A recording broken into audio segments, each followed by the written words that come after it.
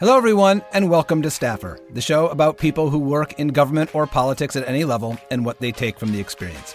I'm your host, Jim Papa, a partner at Global Strategy Group and a former staffer myself. Today's show is a little different. As you may remember, a couple of weeks ago, we launched a hotline for staffers and former staffers to call in and share their stories. The idea for the hotline came from a couple of listeners, but first credit goes to Brian Barry, a former staffer in the U.S. Senate. I'm pleased to say that we got a lot of stories, more than we could air in this episode. You're going to hear some of them. They reflect some of the best things about being a staffer. The behind-the-scenes work that goes into governing and campaigns. The meaning that we find in our work. The interesting people we get to meet along the way. And the humor and self-reflection that can arise when things go sideways. I hope you enjoy the 4 stories we've selected today, and I encourage you to call in and share yours. We will do episodes like this on occasion. They can be about anything you want, as long as they're true stories. The number, again, is 888-416-2132. Now, without further ado, here are the staffer stories for our first hotline episode. At the end, I will tell you a story about my greatest, most grand, totally absurd, completely embarrassing, royal screw-up story that is all my own. I figure that's only fair that I reciprocate since I've asked other people to share their stories. Okay, here are the stories. Enjoy. Hi, my name is Anne. Many years ago, I used to work for the Federal Office of Management and Budget, OMB, and every year we would go through the process of doing directors' reviews, where we would prepare these elaborate books for the director of OMB to review, and the policy councils would be involved, and it was the big pinnacle of the whole budget cycle. So there was a tradition at OMB to try to do funny covers on the director's review books, and everyone would kind of compete to have the funniest cover, and my boss at the time was a very funny man. So our group of staff decided that we were going to Photoshop the head of our political appointee on top of a person who was taking a jackhammer to the Treasury building. And we all thought that this was funny and would go over really well. And in those days, we would print the director review books and distribute them to the desks. Nothing was done electronically. So we would print out 40, 50 books and distribute them all around to the different buildings. So we were all pleased with ourselves, handed them all out, go in the next day, and we're supposed to have the director's review, I think that day. We get a call that morning at 6 a.m., frantic, from my boss, saying that the political appointee has seen the Photoshopped picture, does not think it's funny at all, and we need to go retrieve all the books that have already been delivered before anyone picks them up or sees them. So a group of us scrambled to get into the office as quickly as possible, had to sneak around the old executive office building and the new executive office building, pulling all the paper copies of these books. And my boss, who was generally a guy who had a good sense of humor and thought everything was funny, looked stricken and ashen, and I think was seriously concerned that he might be reprimanded, which I don't think actually ever happened. But the lesson I learned is that I guess we weren't as funny as we thought, and always make sure that the political appointee thinks your joke is funny. I was a Capitol Hill staffer for about a decade. When I look back, I think what really got me going on wanting to pursue that path was an experience I had in 1992.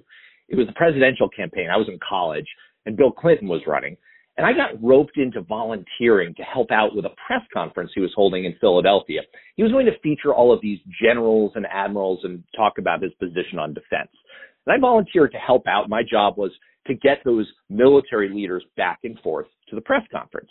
So I helped set up the press conference and worked there. And then afterwards, I kind of bluffed my way past the Secret Service because I was a volunteer and I wanted to meet Bill Clinton. So I managed to get right outside the green room, and the door was open, and I was a few feet away from Clinton. I could hear him talking to the generals and admirals, explaining how he's running on fumes. He's totally lost his voice at this point in the campaign. So as he's leaving, he's about to walk past me, I stuck out my hand, and I meant to say something inspirational like, "Governor, we're all pulling for you, sir," something like that. But what came out was, "Governor," well, he was up to the moment. He pulled me in for one of these half handshake, half hug type deals that Clinton did. And he looked me in the eye and he said, "Thanks, buddy." And at that moment, it felt like there was nothing else happening in his universe, not the exhaustion of a big campaign, not losing his voice. I was just so struck by the focus and the magnetism. And I thought, oh man, this is what an inspiring leader does. And then a few minutes later, I got this sort of bookend experience in leadership. I was in a van helping to shuttle one of the generals back to the airport. And we're on a bridge over a river outside Philadelphia. And the driver of the van got confused. And he suddenly yanked on the emergency brake. And so the van spun out. It was really a miracle that we didn't go flying off the bridge or get T-boned by oncoming traffic. So the driver started us up again. Our hearts are pounding. We're feeling this giant adrenaline dump. And the general, coincidentally, his name was General Comfort. You can't make this stuff up. Starts telling us this story about how when he was 16, he was fleeing from the cops for some reason in his old car. And in order to avoid them, he suddenly pulled off the road, yanked on the emergency brake so that his brake lights wouldn't come on and they wouldn't realize where he'd left the road. And that's how he got away. And of course, by the time he's done telling this story, we're all laughing and relaxed. And I realized this is someone who has led young people in stressful situations before. And that's what calm, experienced leadership is. And so those two experiences that day became sort of foundational for me in terms of what politics and leadership and inspiration could be. And it made me want to be part of something that was inspirational and meaningful. I'm currently a lobbyist with the American Association for Cancer Research. Prior to that, I have about 6.5 years of Hill experience, all on the House side. And so, getting more into the backstory, I was working as a committee clerk with the House Committee on Oversight and Reform back in the 111th Congress. And so when the Republicans took control of the House in 2011, there wasn't too much need for a minority committee clerk. So I got let go. And for whatever reason, I'm still trying to figure it out sometimes. I didn't get a full-time job for 5 years. I applied to, several members' offices and several lobbying firms and nonprofits and whatever, and couldn't get anything. So I worked as a part-time administrative assistant for my church and, barely making any money. And so, to make matters more complicated, I just recently had my daughter at that time. The stress was getting to my marriage. My mother passed away in 2012, and it was a very difficult time. So, during that 5-year period, I went to graduate school, got my master's degree in public policy, and again, still looking for jobs and nothing. So let's fast forward it to April 2016. Through a friend of mine, I was able to get a job at Booz Allen Hamilton as a senior consultant on a contract with the CIO's office within the U.S. Department of Labor. And basically, I was the special assistant to the CIO and one of the division heads. And, wasn't the ideal job. I wanted to be back in the political field, but it was a good salary and, perhaps I could make some contacts along the way. So I took the job. And, I knew at the time that, Tom Perez was the Secretary of Labor, and I knew that Chris Lu was the Deputy Secretary of Labor, and I knew who both men were through their reputation in the political field. And I was at DOL from April 2016 to March 2017. I did well in my job, received a letter of commendation by the CIO, but nevertheless, they swapped my position out. I stayed with Booz for a few more months working on some projects from home. But unfortunately, I wasn't able to find another project, so I was let go from Booz. So once again, I'm unemployed.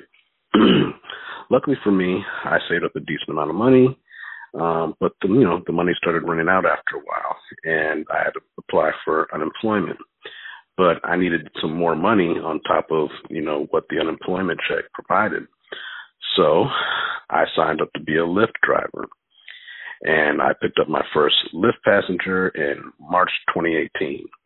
And, at first it was kind of a drag, but, I actually fell in love with it. And in addition to being a Lyft driver, I also signed up to be an Uber driver. When I wasn't driving, I was applying for jobs on the Hill in government affairs, law firms, et cetera, et cetera. And I had some interviews, but they fell through, and I began to lose faith, and I was hurt. Maybe I should just leave politics behind and think of something else to do. Now, where does Mr. Liu come in? I was in D.C. on a June night, heading south on 19th Street. I was in Northwest. I just finished dropping off an Uber rider, and I quickly switched to Lyft. As soon as I switched to Lyft, I got an alert on my phone to pick up someone named Chris on K Street. I looked at the picture of the rider, and I remember saying to myself, is this who I think it is? And yes, it was Chris Liu. I stopped on the corner. Mr. Liu got in my car, and I turned back and said, good evening, Mr. Deputy Secretary. I looked in the rearview mirror, and he had a look of surprise on his face, and he said, good evening, do I know you? And I said, no, sir, but I used to work as a contractor at DOL in the CIO's office, and I'm a former congressional staffer. And then I started running down his resume, and he was impressed. He then asked, what are you doing now? And I said, I'm doing this, sir. And I gave him the whole story that I shared with you, losing my job, grad school, etc. He was silent for a moment and then just yelled out, what in the hell are you doing this for? And I smiled back and I said, I don't know. Nobody seems to want me. We talked a little politics, and he appeared to be impressed with my knowledge. After about 20 minutes, I dropped him off at his destination in Arlington. Before he got out of my car, he told me it was a pleasure talking with me.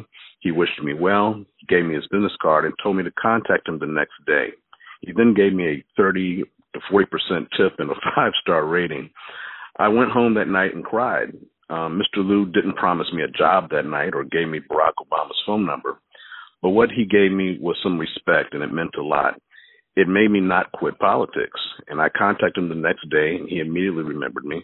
He offered to put me in a listserv of former Obama staffers who were looking for work or simply there to network.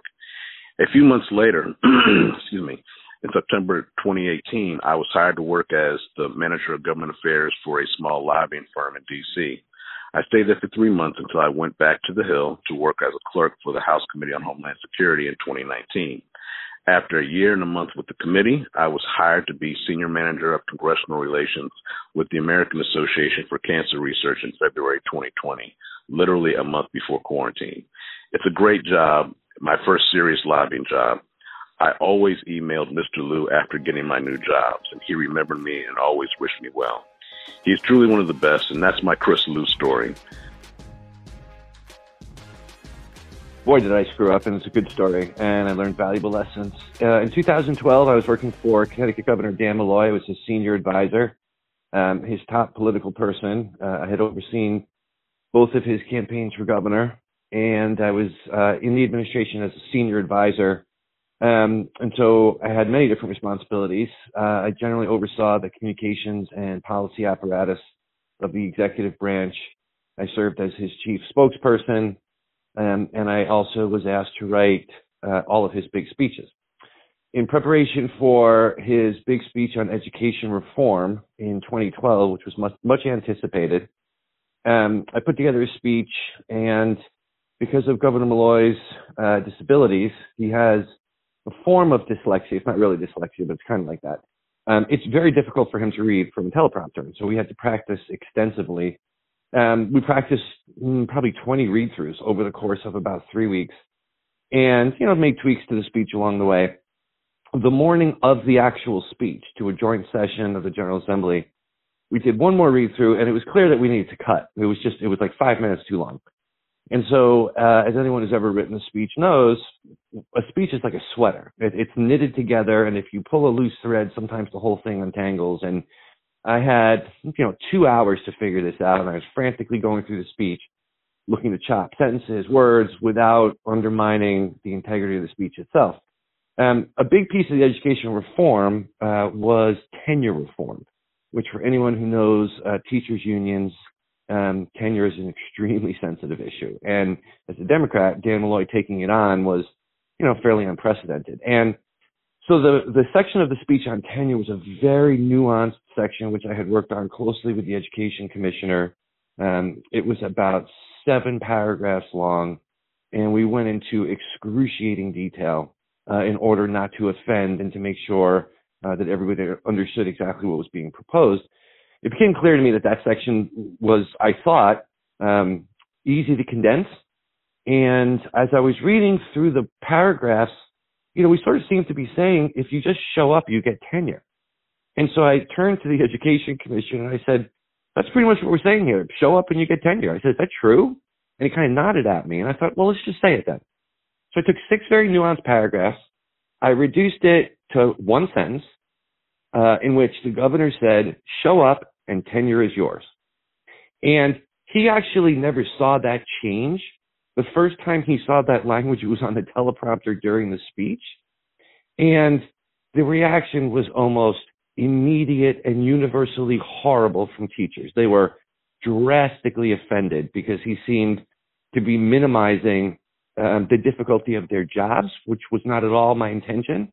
My intention was just to simplify the tenure issue and to save time in the speech. Well, we went out and did a series of town halls on the education package, and at every single one, literally hundreds of teachers showed up, screaming at him, holding up signs that said, hi, we showed up.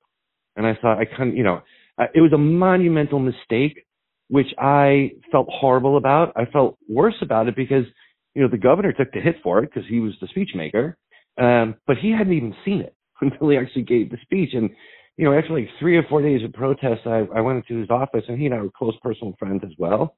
And I said, Dan, let me resign. Let me take the hit for that. He just looked at me like I was crazy. He said, forget it. He said, if it hadn't been to that, they would have gotten mad at something else. He's like, don't ever say that again. And so we hung together. We stuck it out. And so in the end, after 2 years of acrimony between the 2 teacher unions in Connecticut and Governor Malloy, largely because his opponent in 2014, a Republican named Tom Foley, was the same guy he had dispatched in 2010 and was just awful from the teachers' perspectives. In the end, after 2 years of acrimony, the teacher unions actually both endorsed Governor Malloy, and he was reelected. The lesson I learned, words matter. I guess I always knew that. I'm a communications person. But words matter, and I'm not as smart as I thought I was, because I was trying to be clever, and I was trying to cut a corner, and I was trying to take a very nuanced issue, and rather than taking the time to explain it in detail, I tried to have the governor explain it in a few words. A massive mistake, which I think about all the time, which is still referenced in the press from time to time, but a really valuable lesson learned. Thank you. Okay, everyone, I hope you enjoyed those stories as much as I did. Now it is time for me to share with you my most embarrassing royal screw-up story. It dates to the time when I first got onto Capitol Hill. It was my first job. I was 23 or 24 years old, and it was in a leadership committee under Senator Daschle, who was the minority leader at that time. It was known as the Democratic Technology and Communications Committee. And the committee leadership structure has changed over time, but that component of the leadership committee was a communications office. It had a TV studio, a radio studio, an internet studio. And our role was to work with the Democratic leadership and all of the Democratic senators to magnify the message of the day or the week, to really put a spotlight on our priorities, make news, and connect the issues that we were working on in Washington back to their home states.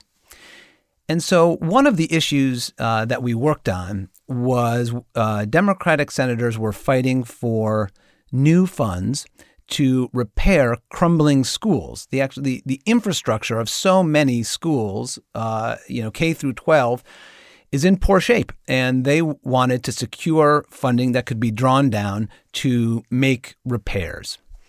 And we came up with the idea, I can't remember whose idea it was, but the idea was to create a hotline, sort of like the one that we have on this show,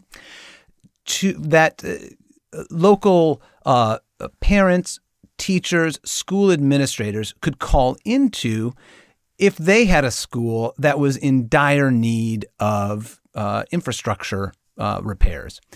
And what we were going to do with those stories was, once we got word of them, sort of do some due diligence, investigate to make sure that, there really was a need for new HVAC or, to repair, tiles that were falling out of the ceiling, that sort of thing.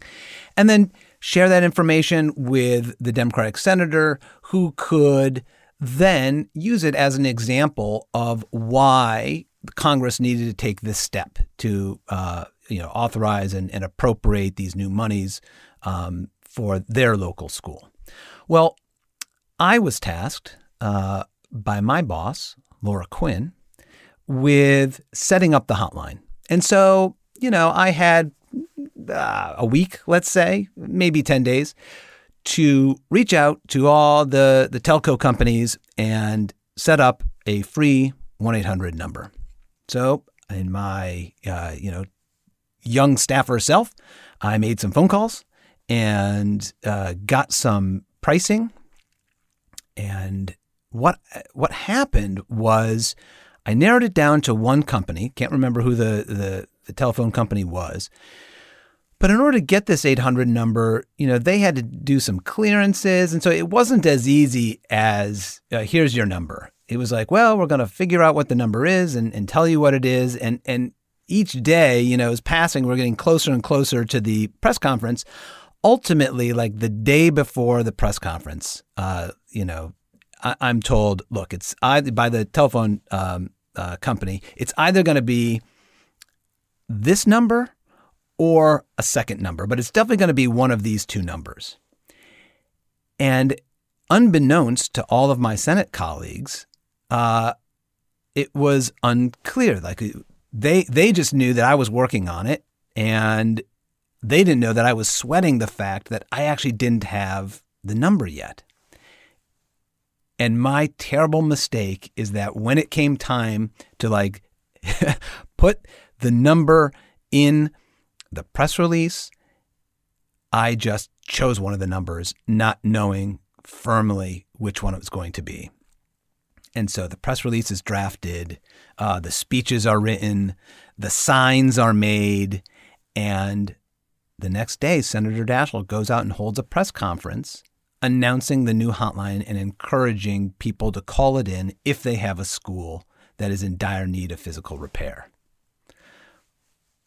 Well, about 45 minutes after that press conference is over, a phone call comes in to our office, which is in the Hart Senate office building.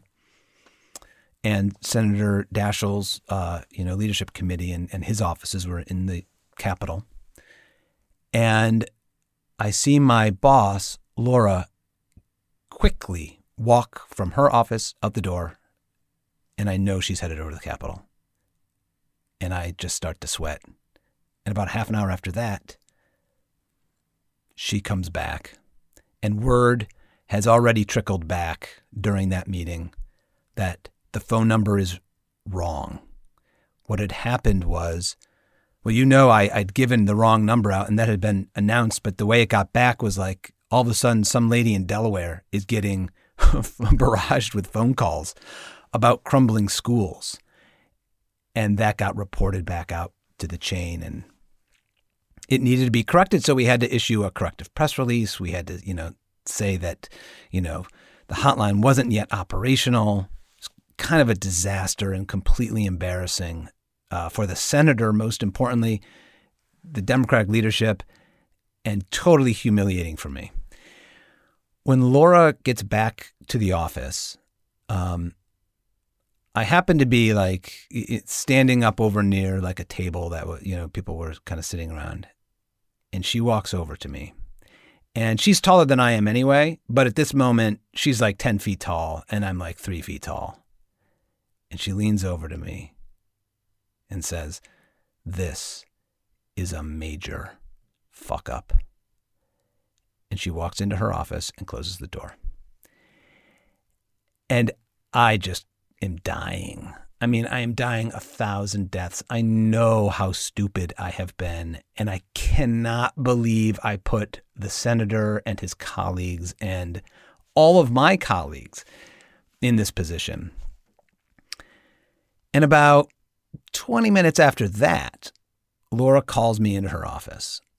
And she was calm when she talked to me before, and she was calm in this conversation. And she said, look,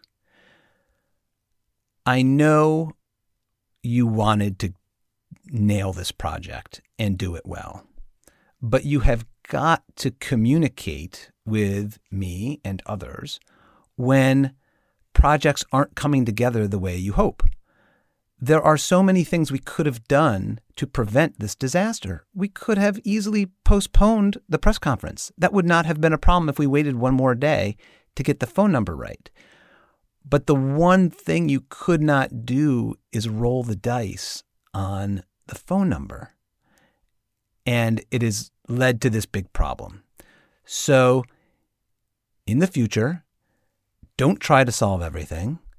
Send up a flare, and we can help you solve any problem that you have. And I left that conversation, I mean, one, just grateful that I hadn't been fired. She didn't even yell at me. She took the opportunity to see that, one, I was a hardworking kid who was trying to do the right thing. And she taught me both a lesson about myself of like, hey, it is not, it's no great accomplishment to try to score the touchdown all on your own. It is a team effort, and communicating to others when you're having a problem is exactly what you should be doing. It also taught me a lesson in leadership. She just handled it so kindly, gently. I should also note, she was the one who got in trouble. You know what I mean? She was the one who they called over to the Capitol to say, what the hell happened? It wasn't me. I was too low on the totem pole. I had put her in the most excruciating position. She didn't take it out on me.